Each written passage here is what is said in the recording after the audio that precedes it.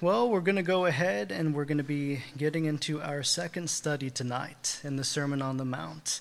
And of course, last week we went over actually the section of Scripture that comes immediately before that of the Sermon on the Mount. Okay, the Sermon on the Mount makes up Matthews 5 through 7. It is the first discourse within the Gospel of Matthew.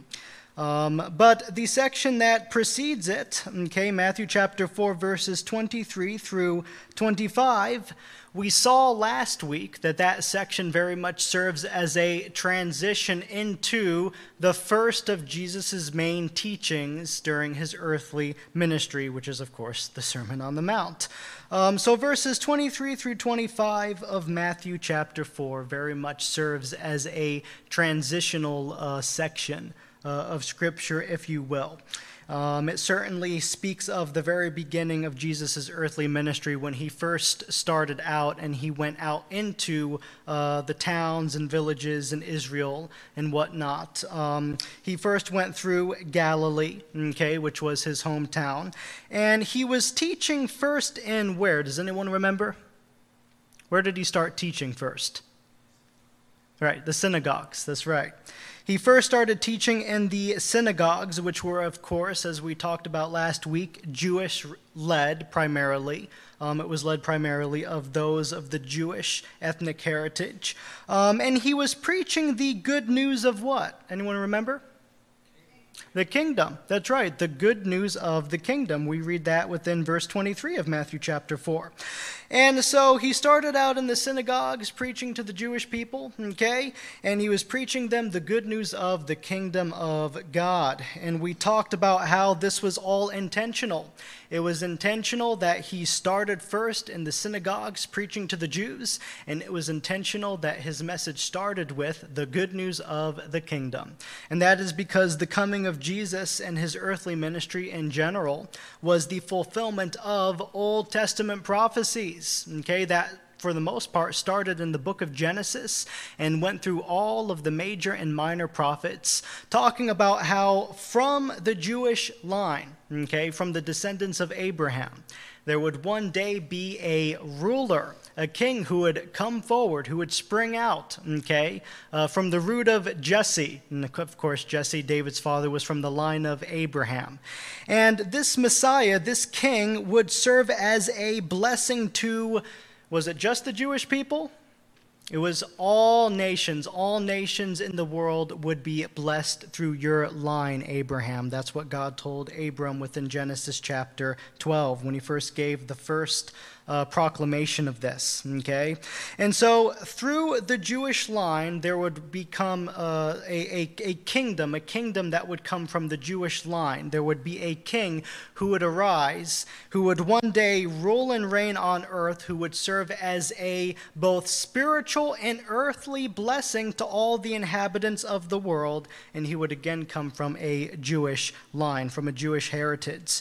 And so when Jesus first started his earthly ministry in Galilee, he was telling the Jews, hey, the kingdom of heaven is imminent. It's near. In fact, it's here right now. Okay, that which was prophesied about is about to take place on this earth. I am he, the one who has come from the Jewish line, the Messiah that was prophesied about, who is here to establish a kingdom of God on earth where all nations would be blessed. But that didn't just happen right away. The earthly kingdom of God, as we learned last week, was not immediately established on earth when Jesus came. And the reason why is because the Jews rejected their Messiah. And we read a lot about this within the book of Romans, particularly in Romans chapter 11, where Paul mourns for the fact that his people, Paul was from the Jewish heritage, he mourns for the fact that his people, okay, have rejected their king. And so Paul clarifies the Jews have been set aside for a period of time right now during the church age until the full number of who come in? The Gentiles, until the full number of the Gentiles comes in. And then all Israel will be saved. And then, as we read within the pages of Revelation, the Lord will return on earth. The Jews will look upon him whom they have pierced, and they will mourn. They will get saved, and Jesus will come down, and he will rule and reign on earth for 1,000 years from the Mount of Zion. And then subsequently, of course, he will establish a new heaven and a new earth. So one day, the earthly consummation of the kingdom of God will occur. It didn't occur when Jesus first came, during his first coming, because again, the Jews rejected their Messiah. And so Jesus then extended his plan to bring the Gentiles in. But spiritually, as we learned last week, the kingdom of heaven has been commenced. Okay, and I'm not going to go through all the details as to why that is. We certainly looked at the book of Joel chapter 2, and we read about how the Spirit of God has already been poured out upon this earth right now. Peter certainly confirmed that in the book of Acts, in Acts chapter 2, during the day of Pentecost. He quoted from Joel chapter 2. He quoted that prophecy. And if you look through Joel chapter 2, again, you'll see the first half, or at least the beginning of that prophecy in Joel 2, has commenced. The Spirit has been poured out. Spiritually, the kingdom of heaven is here. But when it comes to the more earthly aspect of the kingdom of heaven, when the Lord does come down with his rule and reign, that is yet to occur. But spiritually, we learned last week the kingdom of heaven is here. And we learned that that is very pertinent and important to our interpretation of the Sermon on the Mount. And the reason why is because the Sermon on the Mount is, in essence, kingdom ethics that members of the kingdom of God are to live out wherever they are. Okay, the kingdom ethics within the Sermon on the Mount do indeed apply to us today, because the kingdom of God is here, and those who have believed on the Lord Jesus Christ have been incorporated into that kingdom. Spiritually, the kingdom is here, but we're waiting for the day when Jesus returns during his second coming and he establishes his kingdom fully on earth forever. So with that in mind, we're going to go ahead and we will be getting into the actual Sermon on the Mount today when it comes to the Beatitudes. But I first want to talk a little bit about where we are right now, all right, when it comes to the field of biblical studies in relation to the Sermon on the Mount. Within the 1920s, there was a German Bible scholar by the name of Hans Windisch, okay, and he wrote and published a book that was titled The Meaning of the Sermon on the Mount. Okay, and within this work, he put the authenticity of the Sermon on the Mount into great question, and a great majority of biblical scholarship since then has followed suit after the proposals that were made by Windisch back at that time. We are at a point now where a majority within biblical scholarship regard the famous discourse in Matthew as a collection of shorter and isolated sayings of which Jesus gave on various separate occasions. Okay, in other words, the author of this gospel had access to multiple sayings that Jesus presented on multiple occasions, okay? And he compiled them all together as if Jesus taught all of these things on one occasion and in one sermon, all right? Some, even within more conservative Bible seminaries, have actually gravitated towards this particular view. Okay, that Matthew took many different sermons, many different sayings and teachings of Jesus, and attempted to compile them all and present them as one sermon that Jesus gave on one particular occasion. But unfortunately, I think we could all agree, at least me certainly, I have big problems with such an idea. Okay, since it unfortunately sheds a very poor light on the trustworthiness of the Scriptures. Okay, that whole concept, all right, that Matthew simply took a compilation of different separate sayings of Jesus that he gave at different periods during his ministry. And Matthew sort of compiled all these different separate sayings of Jesus and formulated one sermon out of them and presented them to us in his gospel as if as if Jesus gave all of these sayings at one particular event and in one sermon. Okay? That is suggesting then that Matthew was utilizing more artistic articulation, okay, when he was writing down and jotting the different details of the gospel account. And so that would be, in a sense, a rhetorical device. Okay, the author of Matthew, he took the different sayings of Jesus, multiple different sayings, and he presented them as if they were one specific sermon that Jesus gave on one particular occasion, the Sermon on the Mount. If we can't trust that the Sermon on the Mount was indeed an actual sermon, okay, given by Jesus on a particular event, on a particular given day, as Matthew presents to us within his gospel, then, what else in Matthew can't we trust? Okay? And this is what's so difficult about these redaction critics. The idea that the Bible was written, and was compiled and sectioned off in a number of different areas, and they all tried to put it all together to make it one cohesive story, and they borrowed from Near Eastern literature, and they did all this and that, and they tried to make a narrative out of it. That is what the redaction critics suggest, and they are certainly looking at the Bible with a skeptical lens. And so people who are inclined to accept the redaction criticism view of the Sermon on the Mount are also the ones who are usually more inclined, to question the dating of the book of Matthew and also its authorship.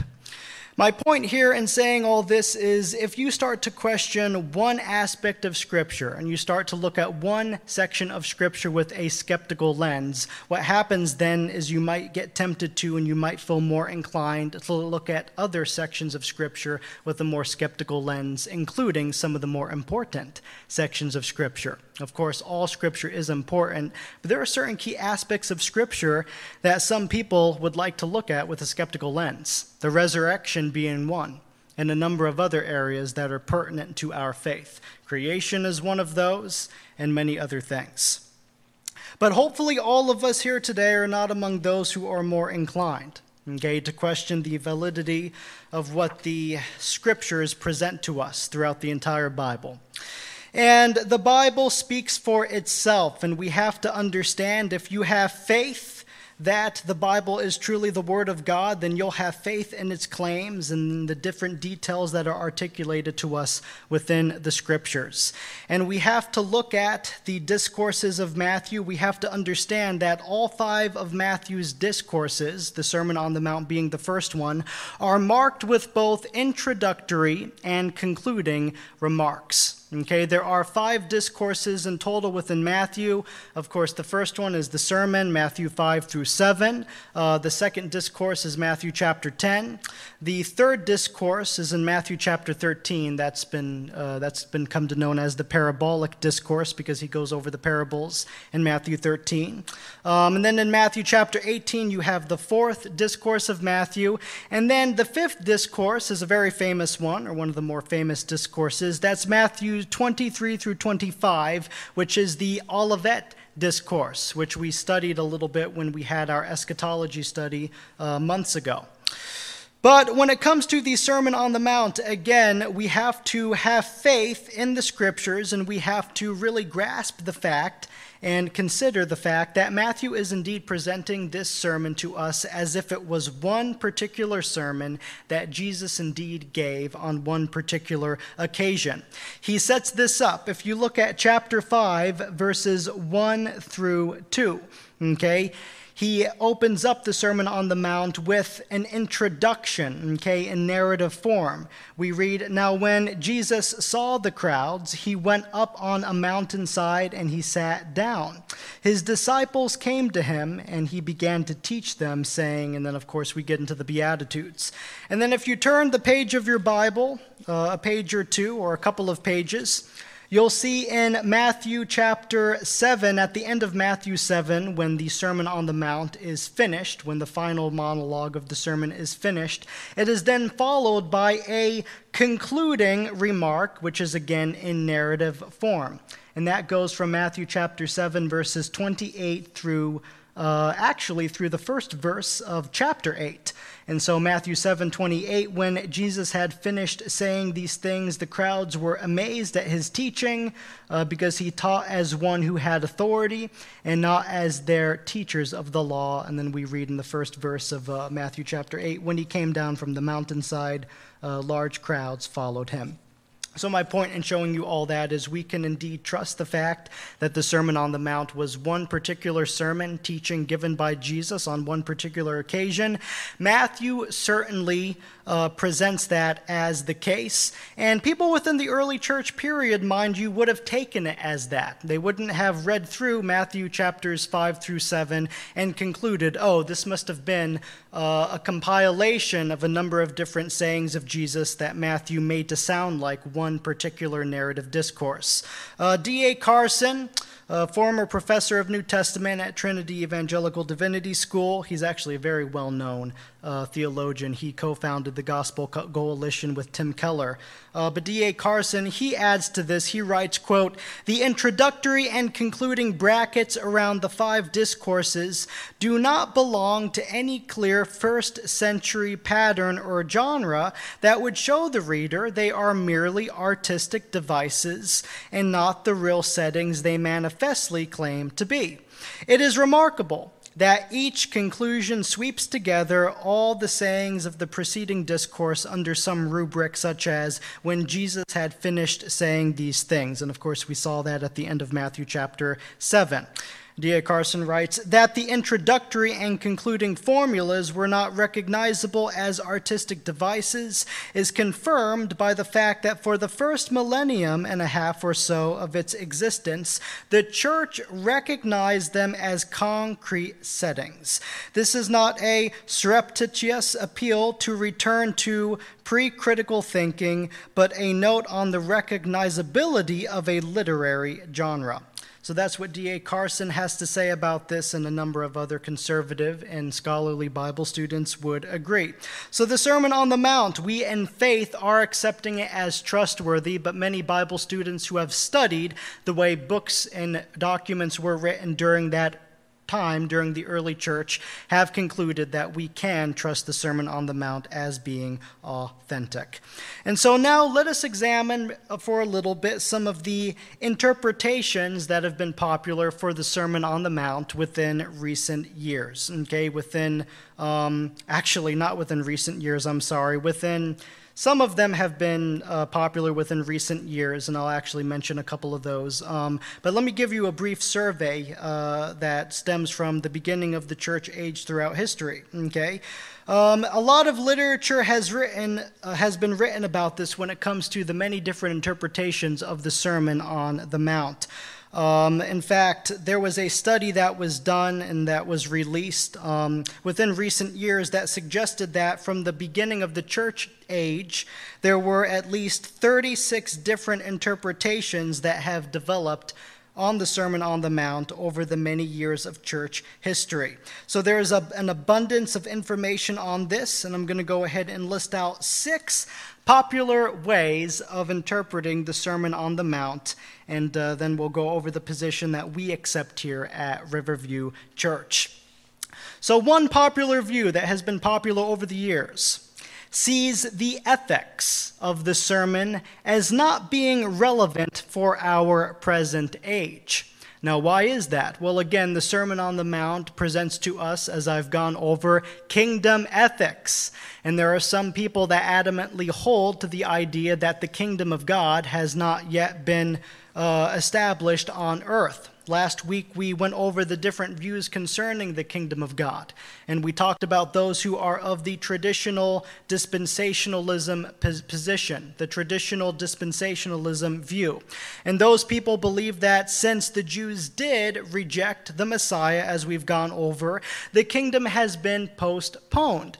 Now again, I presented to you guys last week the progressive dispensationalism view. which is that, yes, the earthly kingdom has indeed, according to that concept, been postponed. However, spiritually, the kingdom of God is on earth now, and therefore the kingdom ethics of the Sermon on the Mount do apply to us today. But traditional dispensationalists, they don't even hold to the idea that spiritually the kingdom of God is on earth now, and we're a part of that kingdom right now. And so they completely reject that, and they suggest to us that no, these kingdom ethics that are listed in the Sermon on the Mount are ethics that will only be, for the most part, carried out by followers of Christ during the kingdom age after the Lord returns during his second coming. So that's the traditional dispensationalism view. The ethics are not relevant to us today, but they will one day be relevant to us. Another popular view over the centuries originated in the Middle Ages, and this one's kind of interesting. And that view suggested that these high standards of moral living articulated by Jesus, which we get in the sermon, were meant mainly for people who were called to higher offices in the church, okay? So those who have truly just devoted their lives to God, all right? Clergymen, missionaries, the apostles certainly back, in the book of Acts and whatnot. People who have just completely sacrificed all of the time and energy that they have to the Lord, those are the people that the Sermon on the Mount applies to when it comes to the ethics that we get there. So, pastors like myself, okay, or other people within ministry, vocational ministry, or elder positions and whatnot, people who have been called to those types of positions, those are the only people who have to worry about the kingdom ethics in the Sermon on the Mount. Now, within the pastoral epistles, okay, and this is just a side note, but of course you could always look up 1 Timothy chapter 3 and also Titus chapter 1. And within those sections of Scripture, we do get qualifications for people who have devoted their lives to church ministry and to just that type of living. Okay, and so.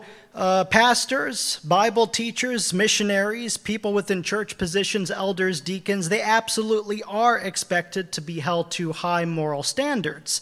But we don't necessarily at Riverview Church take the position that the sermon ethics are just primarily for people who are in pastoral or ministerial positions.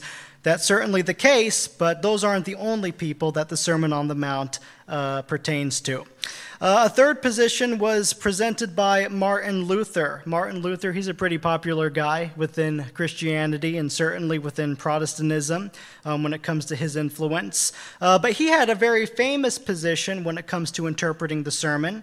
He suggested that the Sermon on the Mount serves the same way the law functions for Paul within the Pauline epistles, and that is to make one aware of their sinful state and thus then compel them to cry out for God's mercy and submit before his throne in repentance, okay?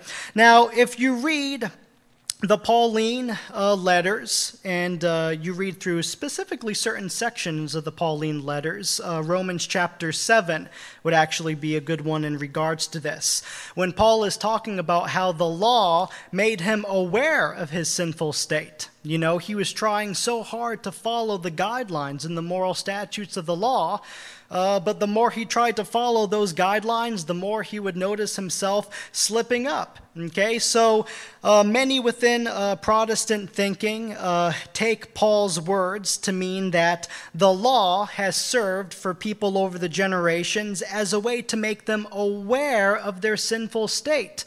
The more you try to follow the statutes of the law, the more you are aware that you're in need of what? A Savior, right, grace, that's correct. And so Martin Luther, with that in mind, he took the Sermon on the Mount to be pretty much the same type of idea as the law was for Paul. These are incredibly intense ethical principles that we get here. I mean, they're intense. We're going to go through them in the coming weeks. And so Martin Luther concluded, well, these are just impossible for us to abide by, at least to the fullest extent. So thus, this is simply there to remind us that we're in need of a Savior. And I'm going to go ahead and just say, and this is a side note, but in my own life, reading through the Sermon on the Mount and the principles that we get there, and of course reading through other passages of Scripture that encourage godliness, that go over the statutes that the Lord expects us to follow. In my own life, oftentimes I do read those passages, and there's a twofold effect for me. On the one hand, I do feel more compelled to be obedient to God's word and to live in godliness when I read through passages like the Sermon on the Mount ethics or other passages in the Bible that encourage godliness. On the one hand, I absolutely do feel more encouraged, strengthened, and compelled to live out such principles when I read through convicting passages in the Bible. But then on the other hand, secondly, at the same time, I'm always reminded by the fact that though I'll try hard, I'll never be completely perfect, and I'm still in need of a Savior. So Martin Luther, he approached the Sermon on the Mount just from one lens, and that was the lens of a sinner. It's just there to remind me that I'm always going to be a sinner and I need God's grace. He approached that from one lens. I would encourage us to approach the Sermon on the Mount from two lenses, what I just said. One lens, that does remind us, yes, we won't live up to these to the fullest extent, and thus thank you, Lord, for the grace of Jesus. But then the second lens we should look through is the lens that does tell us, no, the Lord, as children of His, does expect us. He does expect us to follow godliness and righteousness and walk in the footsteps of His Son, Jesus Christ. A fourth interpretation of the Sermon on the Mount that did become popular over the years was made popular through the Anabaptist movement. The Anabaptists, now, we're not going to touch on this too much right now. In the coming weeks when we get into passages specifically here like loving your enemies, turning the other cheek, giving your enemy your coat and so forth, we'll get a little bit more into exactly the leaders of the Anabaptist movement and how they sort of interpreted these scriptures. Long story short, I'll just summarize it here. They took the ethical principles in the Sermon on the Mount so literally and so at face value to the point where they encouraged their followers within the Anabaptist movement to be full-on pacifists, So turn the other cheek and all that and so forth. They took that so literally to where they restricted and they prohibited their young men from, serving within the military, serving within the armed forces, back at that time. But you understand the point. And they, there are some Christians actually to this day who may not even be part of the Anabaptist movement, but are part of other little denominations that grew out of that, who still take the pacifist approach. And you don't get many Christians like that, nowadays out there, but some of them who you'll come in contact with, they'll tell you, oh no, I don't believe that Christians are to join the army, the military. I don't believe that Christians should join the police force. I've heard some Christians who take this position when it comes to interpreting the ethical principles on the Sermon on the Mount. Because if you join the police force, you're going to be using force, You're going to be using, you got weapons. Sometimes you do have to fight, and defend and whatnot. Well, the Anabaptists, they took that very, very, very seriously. And mind you, and this is a side note, if you ever want to counter that, you could always point to the book of Romans, where Paul the Apostle says, the Lord has ordained certain people to carry the sword and to be armed, and the Lord does uses those people to exercise judgment upon the ungodly. So God has ordained some people to be in law enforcement and so forth. A fifth view when it comes to the Sermon on the Mount is a view that interprets the ethics within the sermon as mandatory if one wants to truly become part of the kingdom of God. So this is an interesting legalistic position, and this became popular actually within the early church period from what I understand, and it held for a number of centuries, but this is the idea that if you want to truly become a born-again Christian, and you want to one day truly be ushered into God's millennial and eternal kingdom, then you have to the fullest extent, follow all these ethics that we get in the Sermon on the Mount. And so, in many ways, it's sort of like a works-based salvation view. And of course, here at Riverview Church, we reject that. And then a sixth position, and this is the position that we take here at Riverview Church, is known as inaugurated eschatology. Inaugurated eschatology. This more or less coincides with the progressive dispensational view, the idea that spiritually the kingdom of God is here right now, but the future earthly kingdom won't be established till Christ's second coming. But spiritually, since the kingdom of God is here right now, as believers, the Lord expects us, to the best of our ability, to follow the ethical principles and statutes that Jesus lays out for us here in Matthew chapter 5 through 7. Since the kingdom of God is here spiritually now, and since we're members of that kingdom, and perhaps more importantly, we're representatives of that kingdom, all right, we're shining a light in a dark world, we are, to the best of our ability, follow in the footsteps of Christ and live out these ethical principles that we get here. But the full consummation of truly living out these ethical principles to the perfect extent, that won't occur until the Lord does come back and establish his eternal kingdom. So we're operating on an already not yet paradigm, and that is the position that we're taking right now. So the statutes and ethics we get in the Sermon on the Mount, they indeed apply to us as believers. We are to follow them. The Lord expects disciples of him to follow the ethics that we get in the Sermon on the Mount. And with that in mind, the early church fathers regarded the sermon ethics as being applicable to all believers in this present time before the return of Christ. In fact, there was actually no other section of Scripture, interestingly, which was found to be more quoted or referenced by the early church fathers than that of the Sermon on the Mount. Isn't that amazing?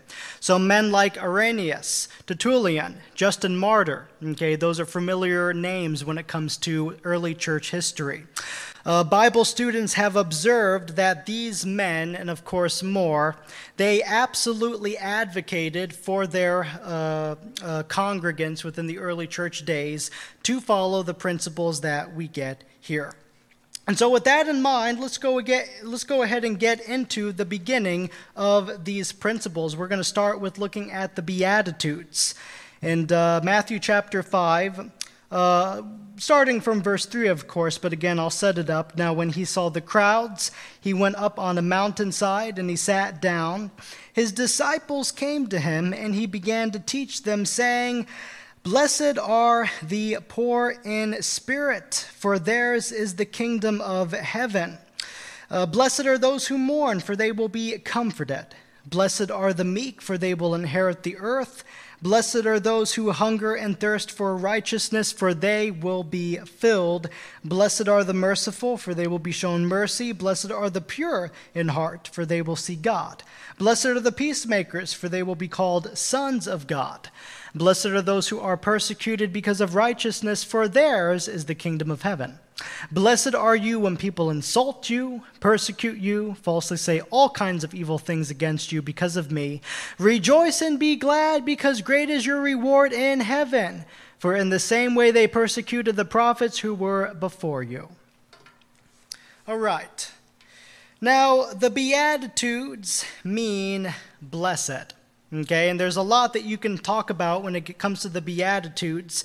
They're not just the opening section of the Sermon on the Mount, but in many ways, the Beatitudes are also a genre within Scripture. There are other passages in the Bible that are, in essence, Beatitudes, all right? Beatitudes mean blessed, and there are a number of other passages in the Bible that start with, "Blessed is the man or woman who, ... Okay, a very notable one is the beginning of the book of Psalms.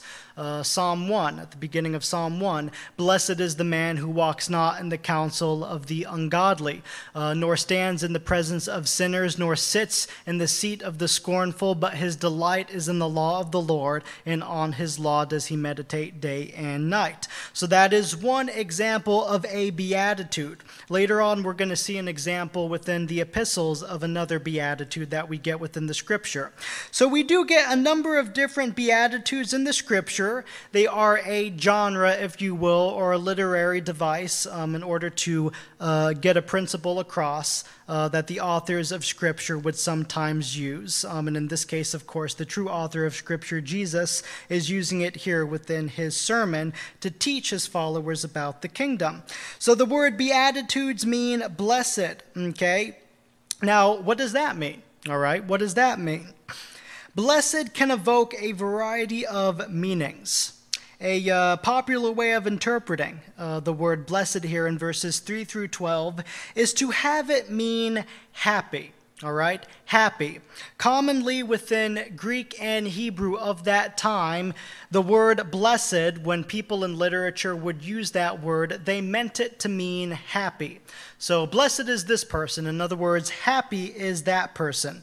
So in the case of the Sermon on the Mount, we read then in verse 3, happy are the poor in spirit, or that down in verse 6, happy are those who hunger and thirst for righteousness. Now, there is certainly truth, okay, to the idea that those who live out the Beatitudes will be people who are overall happy and satisfied in their everyday lives. There is some truth to this. Yet it is still not the best way, however, to understand the word blessed. And Bible students have gone back and forth over this when interpreting the Sermon on the Mount over centuries. But for the most part, the consensus within conservative biblical studies is that it is much better to understand the word blessed, which is the Greek word makarios, as meaning God blesses, okay, instead of happy is the person. So with that in mind, verse 3, God blesses those who are poor in spirit. Verse 4, God blesses those who mourn. Verse 5, God blesses the meek, and so forth. So this is telling us that the Lord will bless. There is a special blessing from God above for those who emulate the principles, okay, and the qualities that we get from verses 3 through 12. But again, the one that God blesses in this life will indeed be a truly happy person, okay? Let's not forget what happened within the Gospel of John in John chapter 4. There's a very famous narrative where Jesus sat down in Samaria by the well, and the Samaritan woman came over to him, and they were talking a little bit. They started chatting it up. And then, of course, Jesus eventually told the Samaritan woman, he pointed to the well that they were at, and he said, hey, everyone who drinks this water will be thirsty again. But whoever drinks the water that I give them will never thirst. And then Jesus said, indeed, the water I give them will become in them a spring of water welling up to eternal life.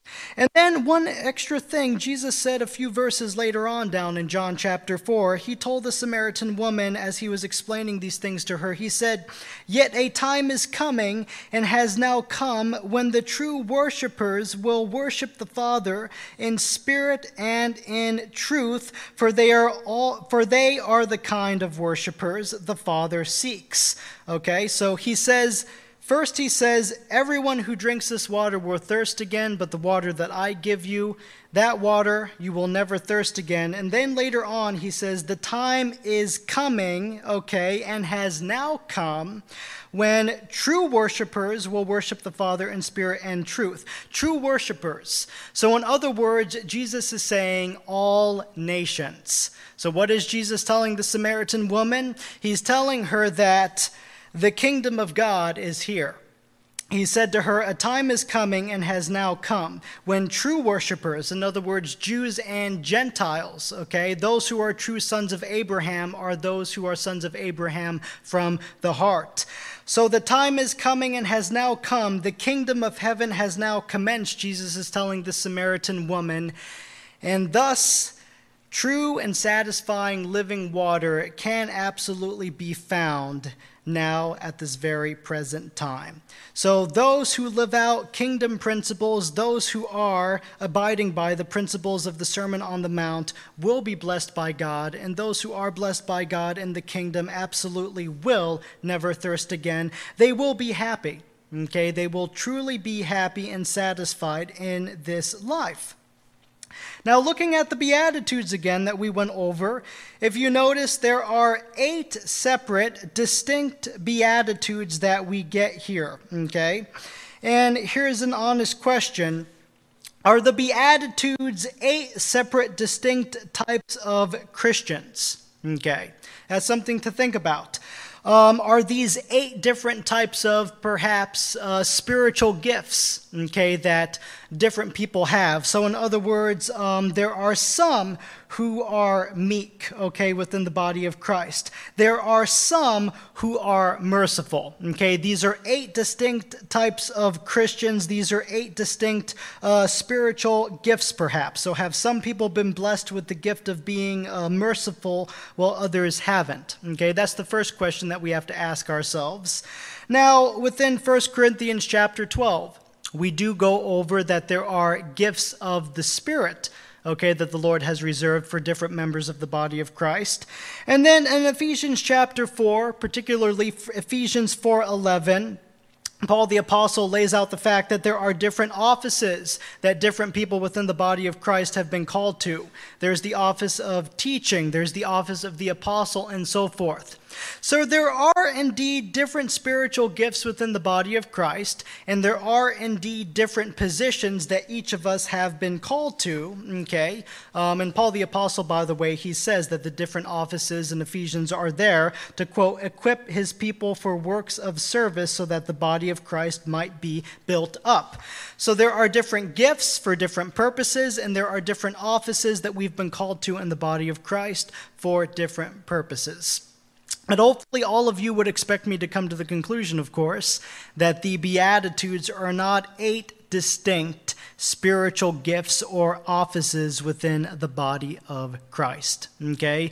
Especially consider verse 6, all right? We can't suggest that only some people within the body of Christ should be hungering and thirsting for righteousness, all right? That's something that all of us should be hungering for. All of us should have the desire, the drive, the motivation to live righteously and to follow in the footsteps of Jesus and live out the ethics that we get within the Sermon on the Mount. Also, I would like to draw your attention actually to Ephesians chapter 4 again. It's funny, a little bit after Paul the Apostle goes over the different offices within the church in Ephesians chapter 4, he then goes over the importance and necessity of righteous living. Okay, so this is something that we are to do. All Christians are supposed to hunger and thirst after righteousness. He says this, and this is towards the end of his letter, by the way. He says from verse 29 in Ephesians 4, "Do not let any unwholesome talk come out of your mouths, but only what is helpful for building others up according to their needs, that it may benefit those who listen. And do not grieve the Holy Spirit of God, with whom you were sealed for the day of redemption." Those who sin against the Lord are grieving the Spirit of God. Get rid of all bitterness, rage, and anger, brawling and slander, along with every form of malice, and be kind and compassionate to one another, and forgive each other just as Christ has forgiven you. And by the way, that final principle echoes one of the Beatitudes, verse 7. Blessed are those who are merciful, for they will be what? They will be shown mercy. They will obtain mercy. That's right.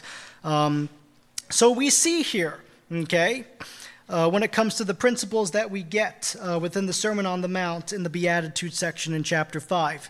These are 8 qualities that all disciples of Christ should be seeking to emulate within the believer's walk, within their Christian walk. Now, if you look down in your Bibles again, all right, again, there are 8 qualities that are mentioned here from verses 3 to 11 in Matthew chapter 5. Okay, I'm sorry, actually verses 3 through 12.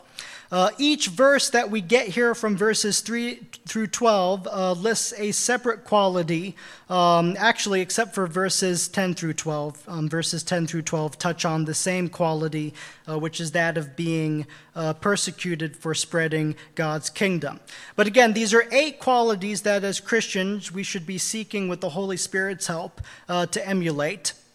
But now let's talk about the blessing that is promised here. Again, we have come to the conclusion that blessed refers to God's blessing upon us, all right? So God promises to bless those of us who are merciful, okay? Those of us who are meek, which we're going to go over what that means and so forth. But the question is this a present or future blessing that we're dealing with here?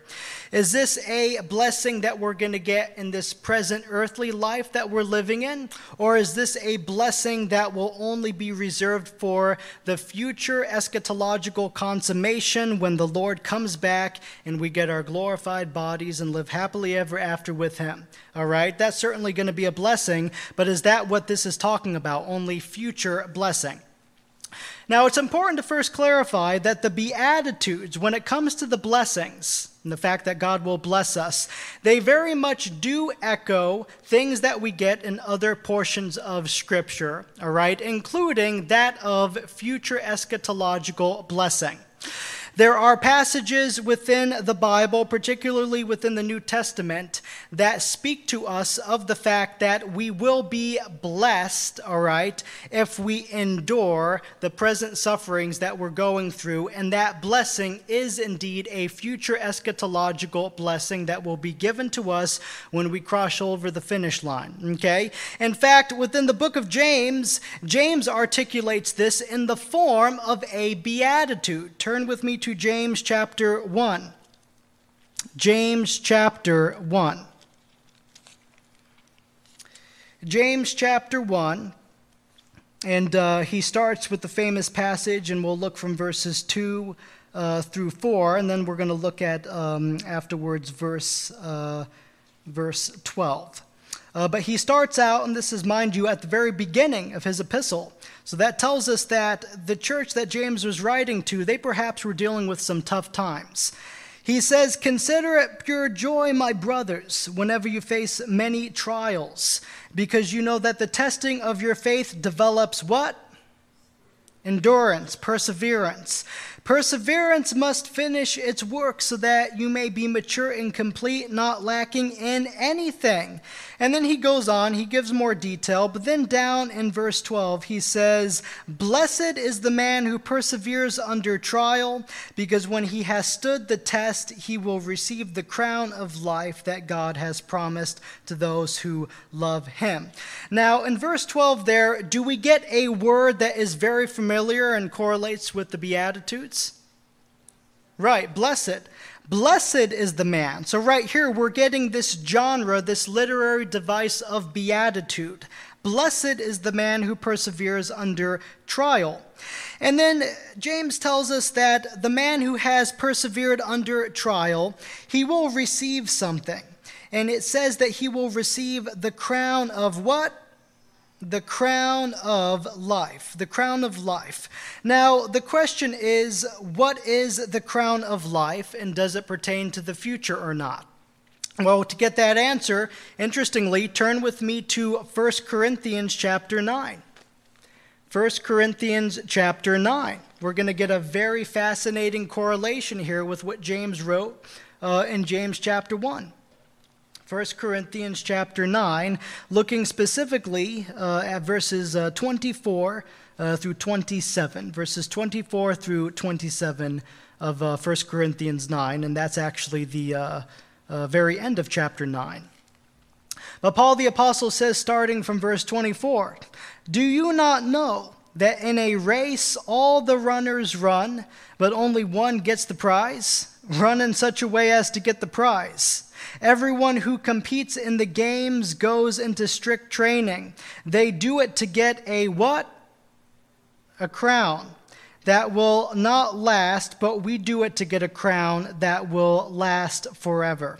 Therefore, I do not run like a man running aimlessly. I do not fight like a man beating the air. No, I beat my body and make it my slave, so that after I have preached to others, I myself will not be disqualified for the prize." Okay. So here in 1 Corinthians chapter 9, Paul the Apostle, he mentions a crown. And he gives a detail about a crown. It's a crown that's going to be given to us as a prize, all right, after the completion of what Paul's describing as a race. But it's a crown that will do what?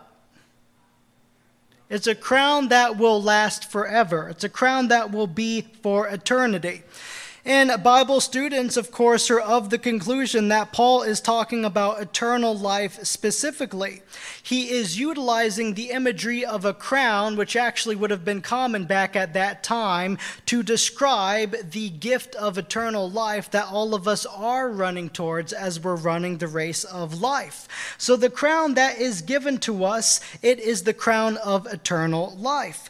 Now, the question is this crown that Paul is describing in 1 Corinthians chapter 9, the same crown that James is describing from within James chapter 1. Now that's a fair question because these are two different authors, right? These are two different apostles. Are they both thinking of the same thing when they think of a crown? Okay? Well, James, his crown, he actually gave it a description. Here Paul just called it a crown. He said a crown that will last forever, but he just gave it the title of a crown. James, he called his crown what? The crown of life, the crown of life. And the word that James is using there when he says life, James is without a doubt referring to eternity, okay? Eternal life. He's not talking about earthly life, he's talking about eternal life. That is the crown that God will give to us after we're finished running this oftentimes very tiresome race of life. And Kurt Anders Richardson, he's a professor at Gordon Conwell Seminary. He writes here, quote, "For the promised reward, James used the exceptional term, the crown of life." And within the Greek, the crown is Stephanos, the Stephanos of life. The present life is characterized by the testing of every child of God. This testing is much like the disciplining to be endured that is described in Hebrews 12:7 through 13. According to James, the poor endure the troubles of their poverty. The rich endure their temptation to trust in their wealth rather than in God alone, and therefore to be double-minded. Those between the two extremes are tempted by their desires and rationalizations to imitate the wealthy. These lifelong tests are relieved at the end of life with the reward of divine life. In the meantime, each is to pursue genuine love for God that issues in the true religion. And that comes from Kurt Anders Richardson. He's a professor at Gordon Conwell Seminary, if you're interested in looking up more of his work and his commentary material. But here we see then, we see that within James, and also echoed by the language of the Apostle Paul, we're being given the description of eschatological reward, okay? We're running the race of life, this earthly present life, and spiritually we're submitted to God, and in the end we will be rewarded, and that reward is eschatological. It won't come until we cross over the finish line, and that reward is eternal life. And within eternal life, of course, within other passages of Scripture, we're told that there are heavenly rewards and such, okay? So here within the Beatitudes in Matthew chapter 5, the question is, does the Beatitudes, do they echo these principles that we get in other passages of the New Testament, that there is eschatological reward for kingdom Christians, for disciples of Christ who are living their lives for Him? And the answer to that is yes. The Beatitudes absolutely echo eschatological themes, particularly in, if you read verses 11 through 12 of Matthew chapter 5, this is the final section. Remember, blessed are you when people insult you, persecute you, falsely say all kinds of stuff against you. Rejoice and be glad, because great is your reward where? great is your reward in heaven, okay? That very much echoes the beatitude that we got at the beginning of James in James chapter 1. So the beatitudes absolutely are affirming to us and are telling us that there are eschatological blessings at the end of the finish line, and that will be, perhaps in many ways, depending on how you want to look at it, the primary way that God blesses and rewards his children and his disciples in this life. But that is not to say that the blessings of Matthew chapter 5 don't at all apply to this current life, okay? Just as the kingdom of God is here to an extent presently, but not here completely eschatologically, the blessings of the Beatitudes are still indeed to be experienced partly in this current life.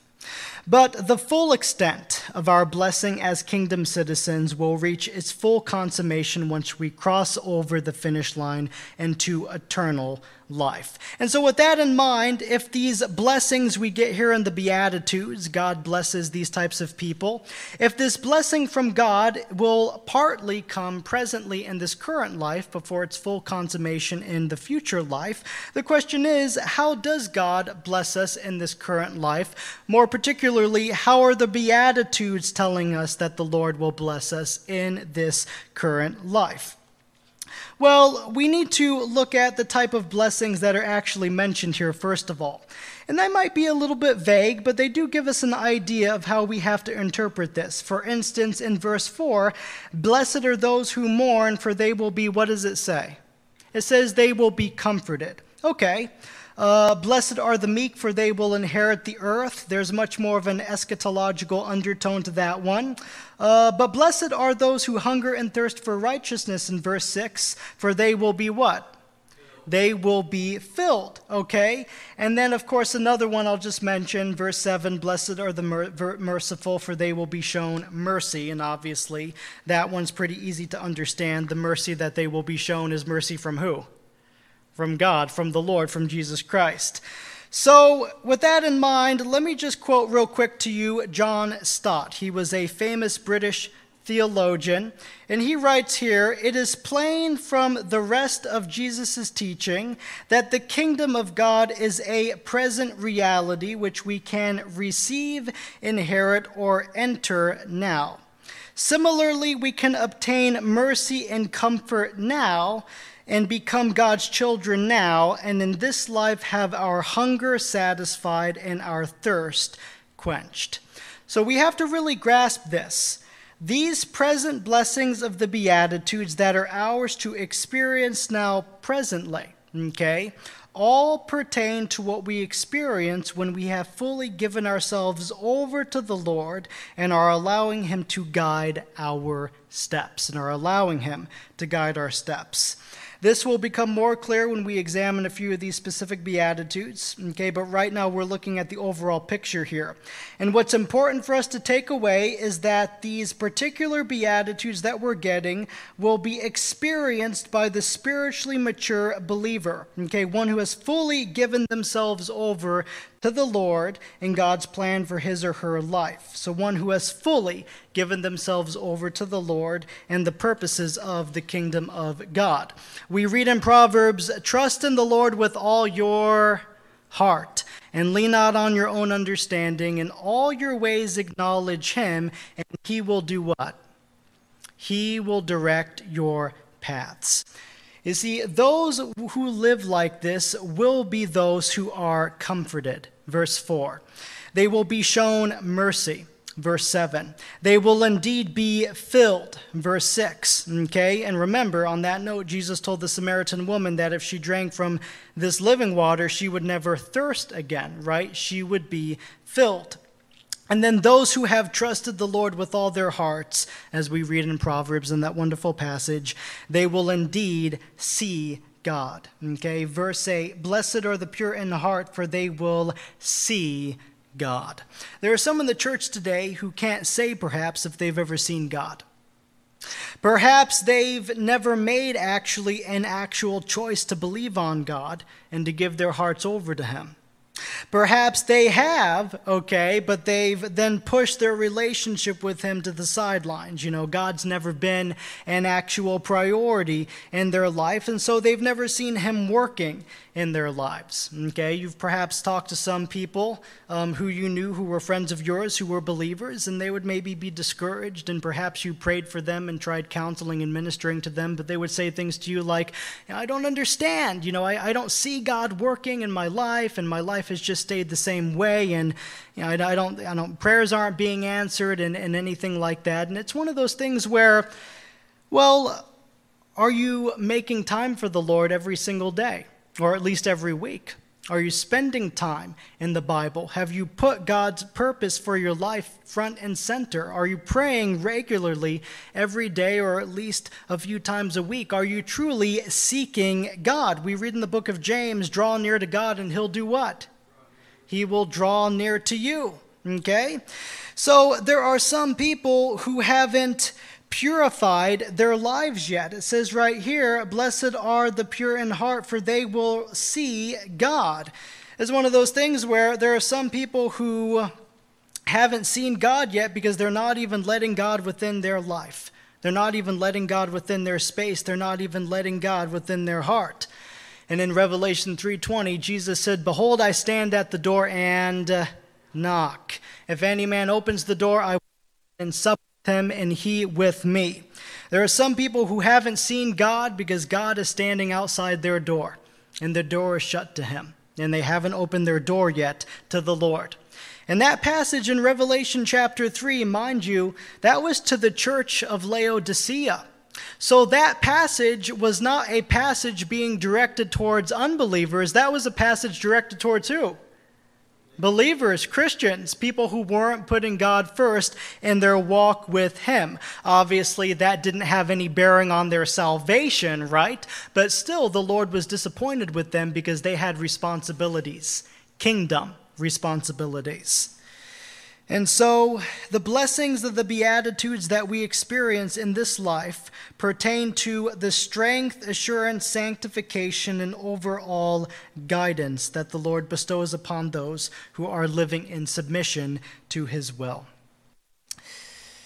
And it's one of those things where, remember, though, even though these are primarily spiritual blessings that will be bestowed upon us presently in this life, what we're getting here with the Beatitudes, keep in mind that the spiritual and the physical often overlap, okay? Oftentimes, it's one of those things where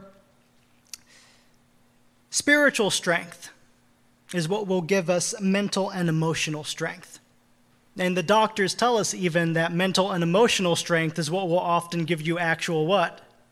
Physical strength. So the blessings we get here in the Beatitudes, they are primarily spiritual. But if you want your life, even materially and just with everything happening in your life, if your life is a mess, if you want to clean your life up, start with cleaning up the spiritual side of your life. That's where it starts. That's where it should start. And oftentimes, the Lord will bless even materially and physically those who have spiritually submitted to his will. And the only reason why I say that, I know Christians suffer, but we do get a number of actual examples within the Bible of people who submitted to the Lord, and though they did suffer, though they went through a lot as they were living out ethical principles of God, the Lord still provided for their needs, and he sustained them to where they were able to live out the purpose and plan that God had for their life. I would encourage you to go home and read the book of Ruth. She would be a very good example of someone who emulated truly these ethics that we get here from verses 3 through 12 in Matthew chapter 5. Okay? Ruth was somebody who was poor in spirit. We're going to go over what that means. She was somebody who mourned. Blessed are those who mourn, okay? At the beginning of the book of Ruth, Ruth is mourning with her mother-in-law, okay, and her mother-in-law's other daughter-in-law as they were mourning the death of all of their husbands, okay? And so Ruth was one who mourned with people. And then, blessed are the merciful, they will be shown mercy. Well, Ruth was someone who was incredibly merciful, if you read through the book of Ruth. She was very merciful to her mother-in-law, Naomi. She didn't have to be that merciful to her, but she was. And as a result, if you read through the book of Ruth, did Ruth eventually have mercy then shown to her by the Lord? Absolutely. Blessed are the merciful, for they will be shown mercy. And so Ruth would be a good example of someone who did get her physical needs provided for her by the Lord, as she was mainly submitted to principles of following God's ways. That's why Jesus told his disciples, mind you, within the gospel narrative, seek first the kingdom of God, and then all these things will be added unto you. Okay? And Jesus was talking about our present earthly provisions. Okay, he was talking about, don't worry about tomorrow, what you will eat, what you will drink, what you will wear. Consider the birds of the air. Okay, they neither sow, nor reap, nor store in barns, and yet your heavenly Father does what? Feeds them. And so if your heavenly Father is willing to provide for you, provide for the birds, then how much more would he be willing to provide for you? Okay, those who are following after his ways. And so let's spend just a couple of more minutes right now, at least getting into some of these principles, these qualities that we get here in the Sermon on the Mount, in the Beatitude section. Verse 3, blessed are the poor in spirit, for theirs is the kingdom of heaven. The poor in spirit, okay, the poor in spirit. Now, a big question. Does this refer to financial poverty or spiritual, emotional poverty, when Jesus is saying the poor in spirit? We get a clue, actually, when it says in spirit, the poor in spirit, and that's not referring to the Holy Spirit, okay? That's referring to human spirits, right? You know, that expression, well, how about you lift your spirits, okay? Those who are poor in spirit are those who are just, they're desperate. They know that they have nowhere else to turn to but the Lord, okay? Now, in many ways, however, Jesus was referring to actual poor people. At least he was using poor people in this case as his example. Because back at that time, there were many people within the lands of Galilee and Judea and so forth who were financially poor. They were living in poverty. And those oftentimes were the people who spiritually were completely reliant upon God. Because oftentimes if you're in that type of state, if you're financially in poverty and whatnot, you're going to be looking to God a lot, right, for provision. So Jesus is using that picture of poor people to communicate a principle that applies to all of us, not just those who are financially struggling. All of us need to have this principle applied to us. We need to be poor in spirit. In other words, we need to be completely reliant upon the Lord for everything. We have to understand that we are nothing and God is everything. Blessed are the poor in spirit, those who are always looking up for God. Now, Ruth would be one, talking about Ruth, who was both financially poor, but again, that caused her then to become spiritually poor, reliant upon Yahweh in all things. And furthermore, those who acknowledge their spiritual poverty and start the journey towards submission to God, right? You've realized that you are nothing. You need to be reliant on God for everything. People who have started that journey of true submission to the Lord are those who will then become spiritually rich. Spiritually rich.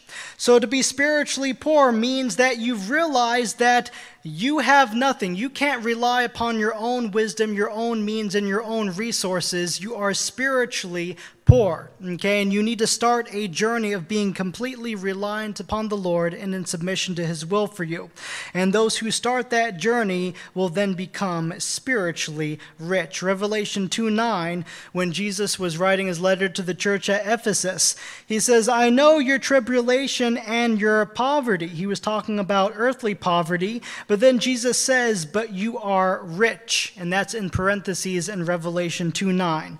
So I know your tribulation tribulation and your poverty, but in parentheses, you are rich. So Jesus is saying there, I know financially you're in poverty, but spiritually you're rich. Okay.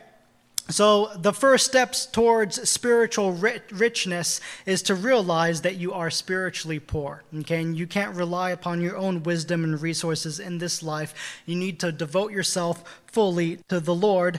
And theirs is the kingdom of heaven. That is the reward that comes with it. And this is referring to both presently, they are members of the kingdom and they are going to be living out kingdom purposes, those who acknowledge their poverty spiritually. But then they also, as they've submitted their lives to the Lord, they've recognized that they are just going to be reliant upon Him the rest of His life. Those types of people will then have the blessing of the future eternal kingdom that one day will commence. And then we're going to go over a second one, verse 4. Blessed are those who mourn, for they will be comforted. Blessed are those who mourn, for they will be comforted. Now, this is an interesting one, a very interesting one. There are two views when it comes to what this means. Blessed are those who mourn. Some Bible students have taken this to mean, one, those who mourn after their own sin, okay? Or two, those who mourn after the flawed state of humanity, all right? And we'll just take the position that, for the most part, both of these positions are true, okay? You could have both of them at the same time. Those who mourn are pretty much those who are mourning and who are crying after the fallen state of this world, which has affected the world in general and our individual lives. So those who mourn are those who are just crying out, just in anguish over the sinful state of the world and how that's affected them individually as well, okay? We live in a fallen world. All have sinned and have fallen short of what?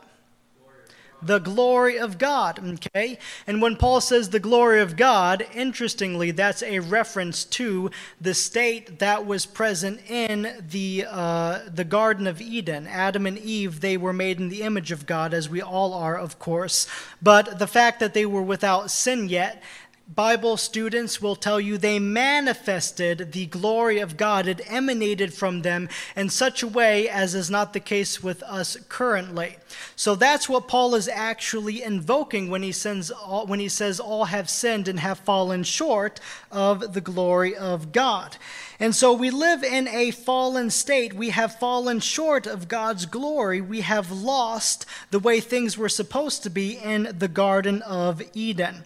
And so as believers, we are to mourn, okay? We are to mourn over that fact. We are to mourn over that reality. We live in a fallen state. It's affected the entire world, including our individual lives. But praise